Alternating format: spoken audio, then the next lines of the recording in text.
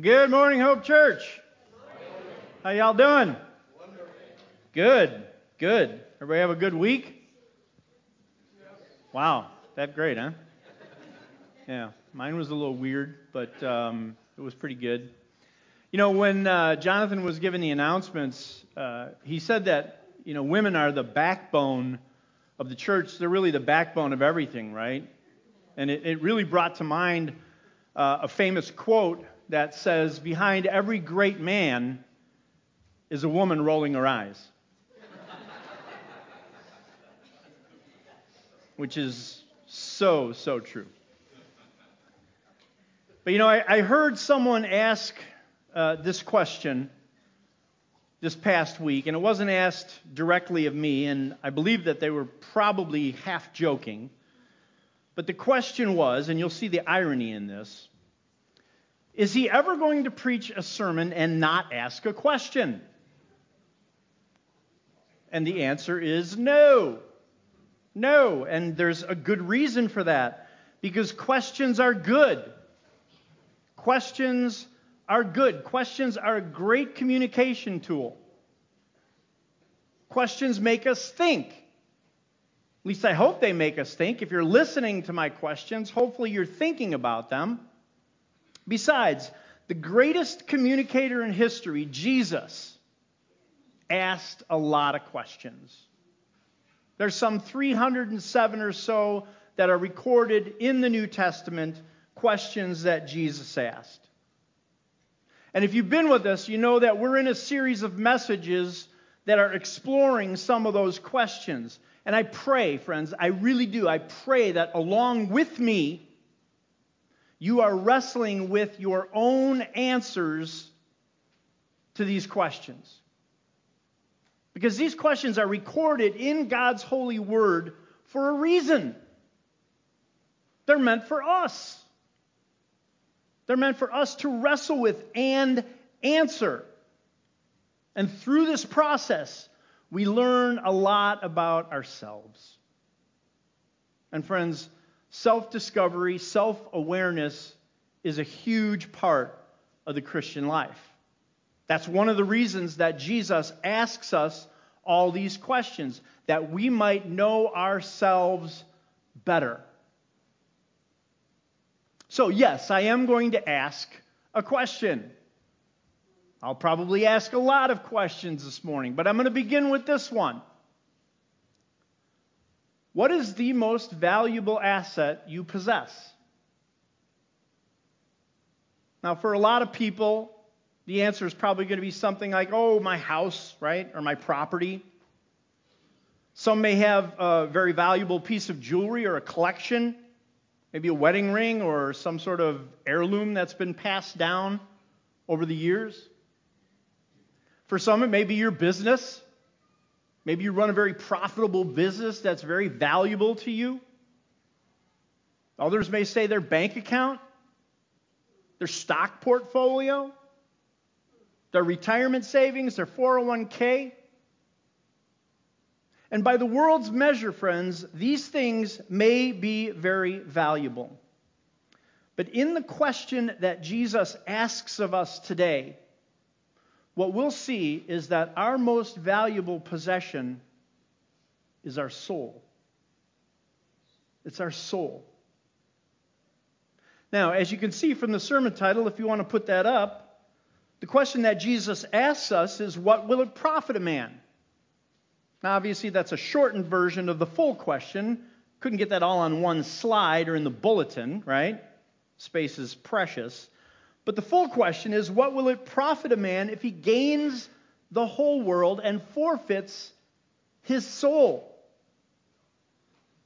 And as we dig into this passage, we will discover the value of our souls. And we'll also see that there's no way that we can save our own soul.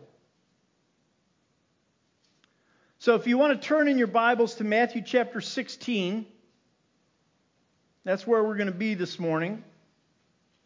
Matthew chapter 16, verses 24 through 27. And as you're paging to that, you may notice something about the context in which this passage is found. And I know that we're all hyper aware of context, right? Context is very important. What you may notice is that this passage that we're going to read here and explore, it really takes place right on the heels of the very first question that we asked in our series of messages. Anybody remember what that very first question was? Who do you say I am? Right? That was the first question that we explored. And we saw, it's actually in verses 13 and following of chapter 16, which is where we're at, Jesus asked that question of his disciples. And he's asking that question of us today as well. Who do you say I am?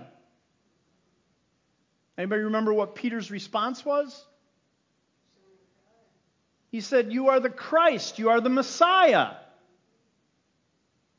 And friends, that should be our testimony about Jesus as well, regardless of what the world says about who Jesus is. We know him to be the one and only Son of God, the Christ, the Messiah. But then as we kind of move forward in the story, Jesus tells them the true reason that he came to earth, right? He reveals to them that he came to die on the cross. And he tells them in verse 21 and following that, yeah, we're going to Jerusalem. But there, he says, he must suffer many things at the hands of the elders, the chief priests, and the teachers of the law, and he must be killed. And on the third day, rise from the dead. And you probably remember the story. If not, Peter rebukes Jesus and says, no, this can't happen to you. Right? And then Jesus rebukes Peter, says, "Get behind me, Satan." A lot of rebuking going on. It's really kind of a tense moment between Jesus and the disciples. But what we glean from this is the fact that Peter and the disciples, they're just not fully comprehending who Jesus is. Yeah, they're starting to get it, but they're not all the way there. And Jesus, as he always does, sees this as a teaching moment. And he begins to teach them what it means to be a disciple. We pick it up in verse 24. He says, "Whoever wants to be my disciple must deny themselves and take up their cross and follow me." Now, we could spend an entire sermon, probably even a small sermon series, just on this verse here. But very quickly, what Jesus is saying here is that there is a cost. There is a cost associated with discipleship. There's a cost associated with following after Jesus. And what Jesus does here is he links the denying of self with taking up one's cross. He puts them together because the two really mean the same thing. And back in the day, when Jesus originally said this some 2,000 years ago, everybody knew what he was talking about. Everybody knew what it meant when he said the cross, your cross. Because the cross back then meant one thing and one thing only. It meant death. The cross was a symbol of death. Anybody that took up their cross, they were going to die. And really the death that we die, and we participate in Jesus' crucifixion, but the death that we die is to our old self. We die to our old way of living, our old earthly desires. That's why Paul tells us in 2 Corinthians chapter 5, if anyone is in Christ, the new creation has come. The old is gone, the new is here. We're transformed. So when you place your trust in Christ, when you claim Jesus as your Savior, when you come to a saving knowledge of the gospel of Jesus Christ, the old self is gone. The old self dies, and you are a new creation in Christ Jesus. And that new creation is willing to bear the cost associated with following Jesus. In Matthew chapter 10, Jesus really kind of gives us the inverse interpretation of this when he says, whoever does not take up their cross and follow me is not worthy of me.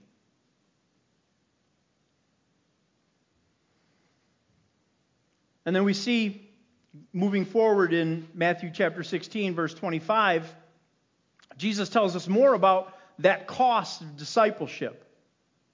He says, for whoever wants to save their life will lose it, but whoever loses their life for me will find it.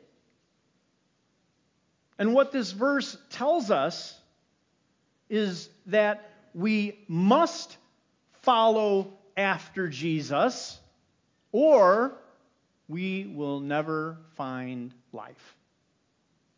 We must follow Jesus, or we will never find true life. Life in this world, but life for all eternity as well.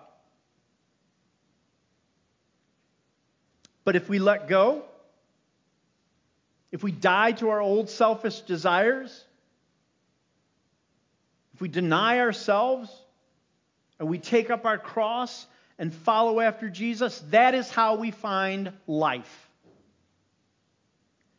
And again, there's a cost associated with it.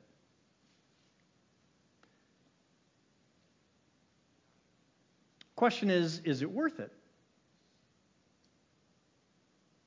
Well, Jesus actually addresses that in the following verses, and it's where we find our question for today. Actually, Jesus asks two questions in a row. I love this. Verse 26, he says, what good will it be for someone to gain the whole world yet forfeit their soul? Or what can anyone give in exchange for their soul? I prefer the English Standard Version here. It's subtly different, but what it says is, what will it profit a man if he gains the whole world and forfeits or loses his soul? Or what shall a man give in return for his soul? I just like that idea of the cost and the idea of profit versus lost. You know, it's kind of a cost-benefit analysis. I'm sort of a weird analytical person. I just kind of like the bent of that English Standard Version a little bit more. So Jesus talks about the cost. But I want to stop for a second and really explore this idea of one's soul. Let's look at what the Bible teaches about our soul. The Bible teaches that we all have a soul. It doesn't say we have soul. I can't dance, so I have no soul. But I have a soul, and you all have a soul as well. And that soul is separate from our bodies. We know that these bodies decay and that they die, right? We're all in the process of decaying and dying. But our souls, friends, our spirit is different. Our soul is eternal. Our soul will live forever. Jesus really speaks to this in Matthew chapter 10, where he teaches about fearing men. He says, do not be afraid of those who kill the body, but cannot kill the soul. Nobody can kill your soul. It's eternal. Paul talks about this in 2 Corinthians chapter 4, where he says, outwardly, in other words, the body, outwardly we are wasting away, yet inwardly, our soul, our spirit, inwardly we are being renewed day by day. Peter wrote about this too in 1 Peter chapter 4. He talks about those who are dead in the body, but alive in the spirit, alive in the soul. And the fact of the matter is, friends, our souls are the most valuable asset we possess because they do not die. They do not die. The Bible teaches that each one of us has a soul, and it teaches us that our souls are eternal. Another thing that the Bible teaches about our souls is that they are created in the image of God. In Genesis chapter 1, God said, "Let us make mankind in our image, in our likeness." But we know that God doesn't have a body, right? Jesus himself says in John chapter 4 that God is spirit. God is spirit, and we are created in the image of that spirit. And it is that spirit, our soul, created in the image of God. That's what sets us apart from all of creation. Sets us apart from all the animals. We're the only beings that have a soul. And it's created in the image of God. And it is by that soul that we have this inner moral compass, kind of a sense of what's right and wrong. And remember that we said our soul is eternal. So what that tells us, friends, is that we need to evaluate everything, all of our actions, all of our decisions. We need to evaluate them from an eternal perspective. Because we, each one of us, our soul, will all spend eternity somewhere. And really, friends, it's either heaven or hell. It's either heaven or hell. Jesus taught about this in Luke chapter 16, where he tells the story of the rich man and Lazarus. You may know the story, you may not, but Lazarus was a poor beggar. And one day he and this rich man, they both died. And it happened that Lazarus went to heaven. And Jesus talks about him being in heaven at the side of Abraham, being comforted by Abraham. But the rich man, he found himself in hell, being tormented. And he cried out to Abraham, "Abraham, have pity on me. Allow Lazarus to just come down and put a drop of water on my tongue because I am in agony here in this fire." But see, Abraham's reply is a lesson for us. Because what Abraham said in essence is, remember your lifetime. Remember the choices that you made. You made your choice. It's too late. There's a chasm in between that cannot be crossed. You failed to consider the eternal consequences of your actions. Now you pay the price. And that's exactly what Jesus is talking about in verse 25 when he says, "Whoever wants to save their life will lose it, but whoever loses their life for me will find it." That is the eternal perspective, and that's the perspective that we need to view the world through. And it's the eternal consequences that Jesus really speaks of in verse 27. There he says, "For the Son of Man is going to come in his Father's glory with his angels, and then he will reward each person according to what they've done." What's Jesus talking about here? He's talking about the second coming, isn't he?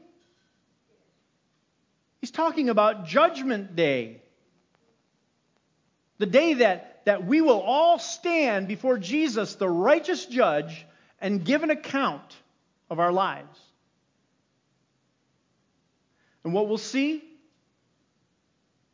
is judgment for those who rejected him.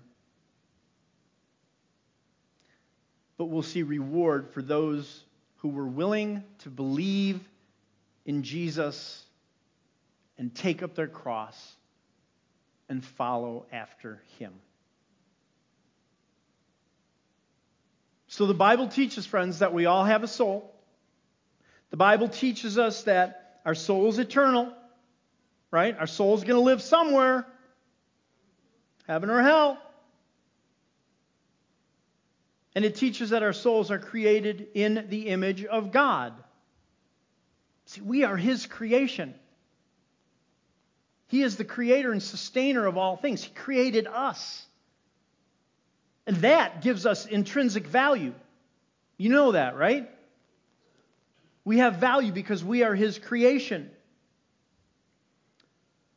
But what I want us to stop and really consider very carefully this morning is the cost of redeeming our souls. I want you to think about the price that Jesus paid for our souls. We know that our souls are lost in sin. It's just a fact. It's the truth. Paul talks about it in Romans extensively. We're sinners. We all deserve the wrath of God. What could possibly save us? There's only one thing. There's only one thing, and Peter spells it out perfectly for us in 1 Peter chapter 1. He says, "For you know that it was not with perishable things such as silver or gold that you were redeemed from the empty way of life handed down to you from your ancestors, but with the precious blood of Christ, a lamb without blemish or defect." That's it. That's it. As the old hymn says, nothing but the blood of Jesus. And we have the privilege of celebrating that in just a few moments when we remember through communion the blood that Jesus shed, the price that He paid for your soul. Tell me your soul is invaluable. Jesus laid down His life for it. Tremendous value that God places on our souls. And quite honestly, it really answers the second question that Jesus asks us today. What can anyone give in exchange for their soul? What does Peter tell us? Nothing. There's nothing we can give in exchange for our souls. But that doesn't stop people, does it? Even us. It doesn't stop us from trying to exchange our souls for the things of this world. And unfortunately, some people trade their souls for the riches of this world. 1 Timothy chapter 6 tells us, "For the love of money is a root of all kinds of evil. Some people, eager for money, have wandered from the faith and pierced themselves with many griefs." Now I want you to notice that it doesn't say that money is bad. It's not what it says. Money in and of itself is not bad. Friends, it is the love of money that is a root of all kinds of evil. See, money isn't eternal. Money doesn't last. What's the old saying? You can't take it with you. The Pharaohs tried. How'd that work for them? Not too good. Others may trade their souls for pleasure, like the young man tempted by the harlot in Proverbs chapter 5. We studied that extensively this past summer. And we saw that pleasure offers fulfillment. That's what pleasure offers. It offers fulfillment. But in the end, friends, it is momentary. It doesn't last. Pleasure is not eternal. And it only leads to death and destruction. And still others are willing to exchange their souls for a false doctrine. We see this, don't we? And it's sad. And it's something that we're warned to guard against. We talked about this some last week in Matthew chapter 7, where Jesus told us to beware, right? Beware of false prophets. Beware of false doctrine. Peter and Paul both write about this extensively, and they warn the churches of the New Testament, and they're warning us today about false teachers. who pervert the truth. They twist it to make it fit their evil desires. They use it to justify their sin. See, friends, the choices that we make have eternal consequences to our souls. And they have to be considered from an eternal perspective. I think about Moses. In chapter 11 of Hebrews, the writer there tells us that when Moses grew up, he refused to be called the daughter of Pharaoh's son. Instead, he chose to suffer with the people of God instead of enjoying the pleasure of sin and riches for a season. Verse 26 of chapter 11, it says, "He regarded disgrace for the sake of Christ as of greater value than the treasures of Egypt, because he was looking ahead to his reward." That is an eternal perspective. Moses chose the eternal reward of faith in Christ, which is an eternity spent with God in heaven. He chose that over that momentary reward of sin and pleasure, which is an eternity spent separated from God in hell. And you know what, guys? There's no third option. I'm sorry. There's no in between. It's one or the other. It's either heaven or it's hell. Your soul is saved or your soul is lost.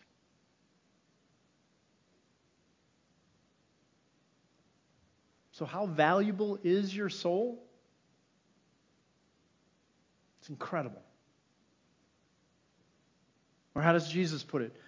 What profit is there if you gain the whole world yet lose your eternal soul? Besides, what can you possibly give in exchange for your soul? It doesn't matter what you have. It doesn't matter how much wealth or fame or stock or possessions. None of that will redeem your soul. Only the blood of Jesus. Unfortunately, one of the lies that Satan tells us is, oh, you got plenty of time to make things right with God. You got plenty of time. Go ahead, live it up. Enjoy some pleasure. Hoard some money. Do what you want. The problem is, friends, we really never know how much time we have. Jesus told a parable about this in Luke chapter 12. Talked about the rich man whose barns were bursting. Things were good, right? Said, I'm going to tear down my barns. I'm going to build bigger barns for my crops. And I'm going to sit back. I'm going to relax. I'm going to eat, drink, and be merry. And what did God say? You fool. You fool. This very day, your life will be demanded of you. See, you really don't know how much time you have. You don't. Tomorrow, even today, it's not guaranteed. But you don't have to lose your soul. Make the decision today. Give your soul to Him. Don't wait to start living. Because, friends, you can begin your eternal life with Christ today. Just do it. You know, I've heard a lot of testimonies, but I've never heard anyone say they were glad they waited. Oh, I'm glad I waited to accept Christ as my Savior. No. But I've heard plenty who say they had wished they had accepted Him earlier. And they're so sorry for the mess that they made of their lives, doing it their way, enjoying pleasure. See, long after all those material things are gone and this wretched body is finally laid to rest, your soul will live on. The only question is where. Will it be in heaven, basking in the light and love of your Creator? Or will it be in hell, in darkness, separated from God for all eternity? That's the only choice. Save your soul. Give it to Christ, and heaven will be yours. God's promised it. Let's pray.